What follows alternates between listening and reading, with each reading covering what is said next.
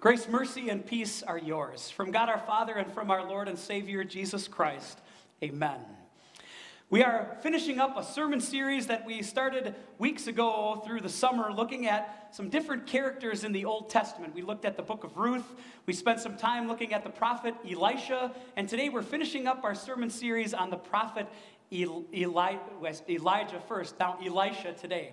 So we're in 2 Kings chapter 6 today, verses 8 to 23.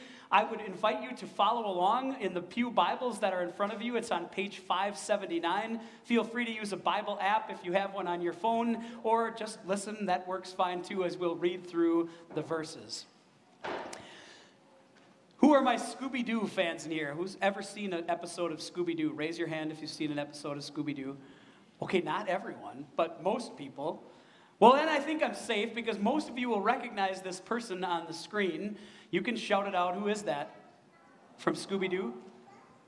Velma, yep. Jinkies, most of you got it right. I think that's her word, right? Jinkies, that she says all the time. And if you remember anything about Scooby-Doo, you might remember that Velma's kind of the brains of the operation, right? She's the one that seems to solve all the clues, get to the bottom of the mystery, and then is probably the one that the criminals call the meddling kid that gets them in trouble, right? But if you remember Velma, you also remember she has a weakness. And it seems to come up in almost every episode. Somehow her glasses get knocked off, and she has to search the ground for them, and she can see nothing until her glasses are on again. It's not until Velma can see clearly that she can calmly solve the mystery that is in front of the Scooby-Doo and the gang. That's what happens in 2 Kings chapter 6. There's some eyes that aren't very clear, that are full of fear, hearts that then are full of fear, waiting to see what's going to happen. And so as we look at these verses from 2 Kings chapter 6 today, we'll do so under the theme, God's amazing protection. And as we see God's amazing protection, we'll also note these two things, that when our eyes are fuzzy, then our hearts are fearful. But when God blesses us with the clear eyes of faith, then he calms our troubled hearts. I don't know how many of you love maps, but I like to at least kind of see where we are in the world. So what we're going to be talking about today is the nation of Aram. You can see them up on the top here. That's modern-day Syria. And the Aramean nation is at war with Israel. And this is where the whole story is going to happen, as Aram is trying to bring people into Israel to cause some trouble, and Elisha gets to intervene.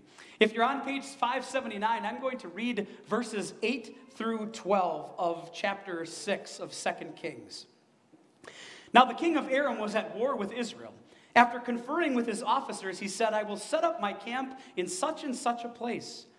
The man of God sent word to the king of Israel, beware of passing that place, because the Arameans are going down there. So the king of Israel checked on the place indicated by the man of God. Time and time again, Elisha warned the king so that he was on his guard in such places. This enraged the king of Aram. He summoned his officers and demanded of them, will you not tell me which of us is on the side of the king of Israel? None of us, my lord the king, said one of his officers. But Elisha, the prophet who is in Israel, tells the king of Israel the very words you speak in your bedroom. You can sense it, can't you? The frustration of the king of Aram. From what we can gather from other places in Scripture, this is Ben-Hadad II. That's the name of the king of Aram. And he's frustrated because he's sending out these raiding parties, these opportunities to ambush the people of Israel, only to find out that every time he sends them out, they already know that they're going to be there. It seems that Israel, under King Joram, is one step ahead of Aram. And so the king gets upset. He brings in his officers and he accuses one of them of being a traitor. He says, listen, the only way the king of Israel can know this information is if one of you, my officers, is passing it on to him. It's the only conclusion he could draw. How else would the people of Israel know exactly where he was going to be time and again? Can you imagine the shock of the king of Aram when one of his officers said the words that they said to him? No, it's not any of us, but the prophet Elisha. he hears the very words spoken in your bedroom. It's kind of an amazing thing if you think about it.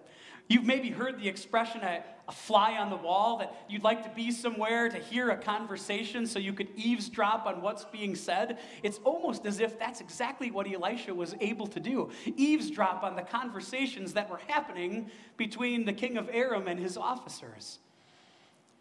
Elisha knew exactly what was going to happen. But we know that it wasn't Elisha's powers that gave him that knowledge. This was God who let Elisha know exactly where the king of Aram was going to be. There's a name for that, God's omniscience. Maybe you remember learning that word somewhere along the line if you took some confirmation classes or catechism classes, that God is omniscient. He is all-knowing. That means nothing. Not one thing that happens in this world ever escapes God's notice. It's hard to fathom, isn't it? That God knows what's happening right now here in Madison, Wisconsin, but he also knows what's happening every other place in the world at the exact same time.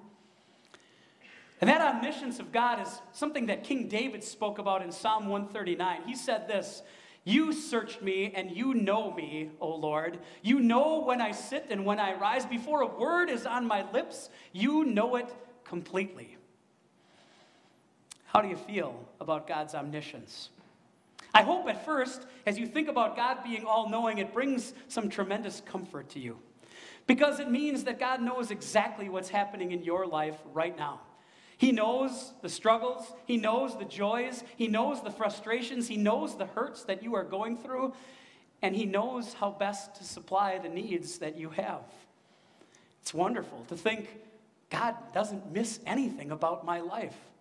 I think about students today who are beginning school in just a few days, or others that might be beginning new things in their life. Isn't it great to know that God already knows? He's already got your semester planned out. He already knows what the next days and weeks hold in your life. That's the joy of God's omniscience.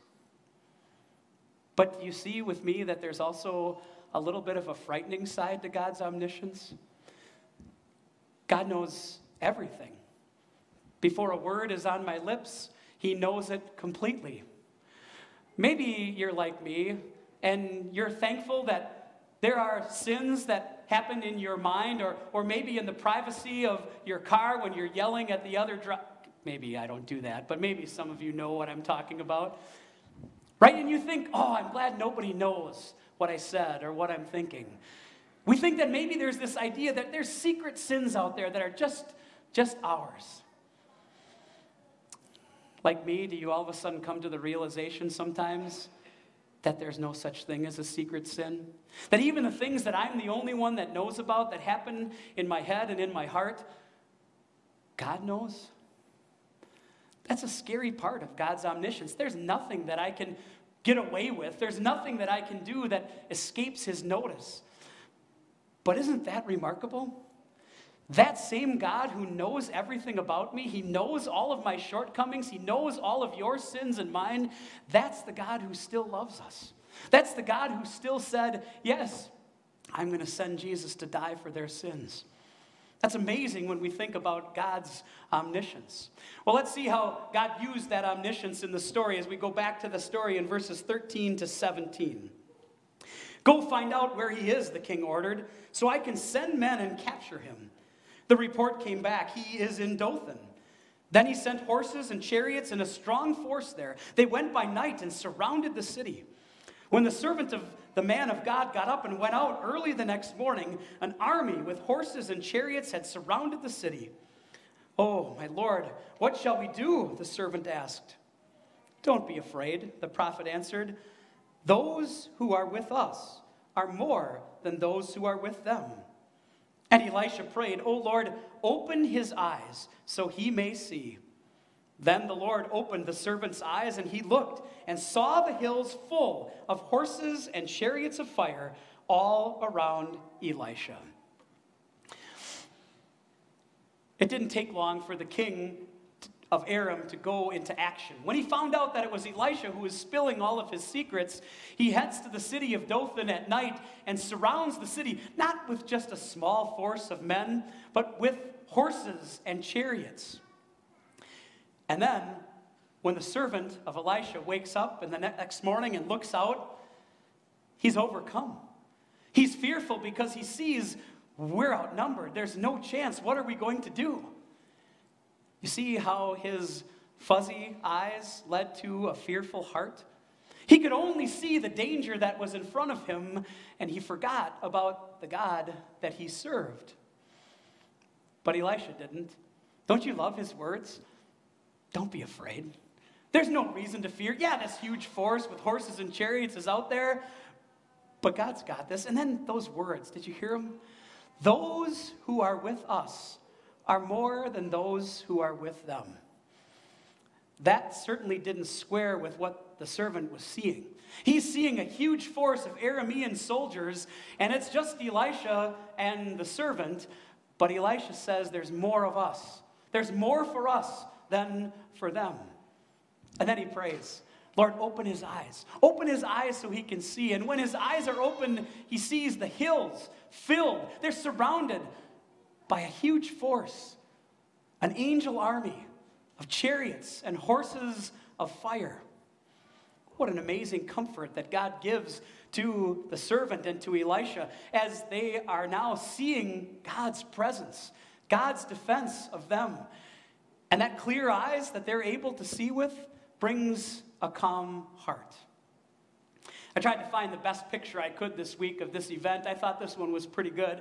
You see Elisha and his servant in the middle there, surrounded by the Aramean army, and there's the horses and chariots of fire, God's angel army. I don't know if you can see in the picture even the hands of God kind of underneath the two men. That's what God's saying. That's what they're getting to see. It's exactly what God says in his word when he promises in Psalm 91 that he will command his angels concerning you to guard you in all your ways.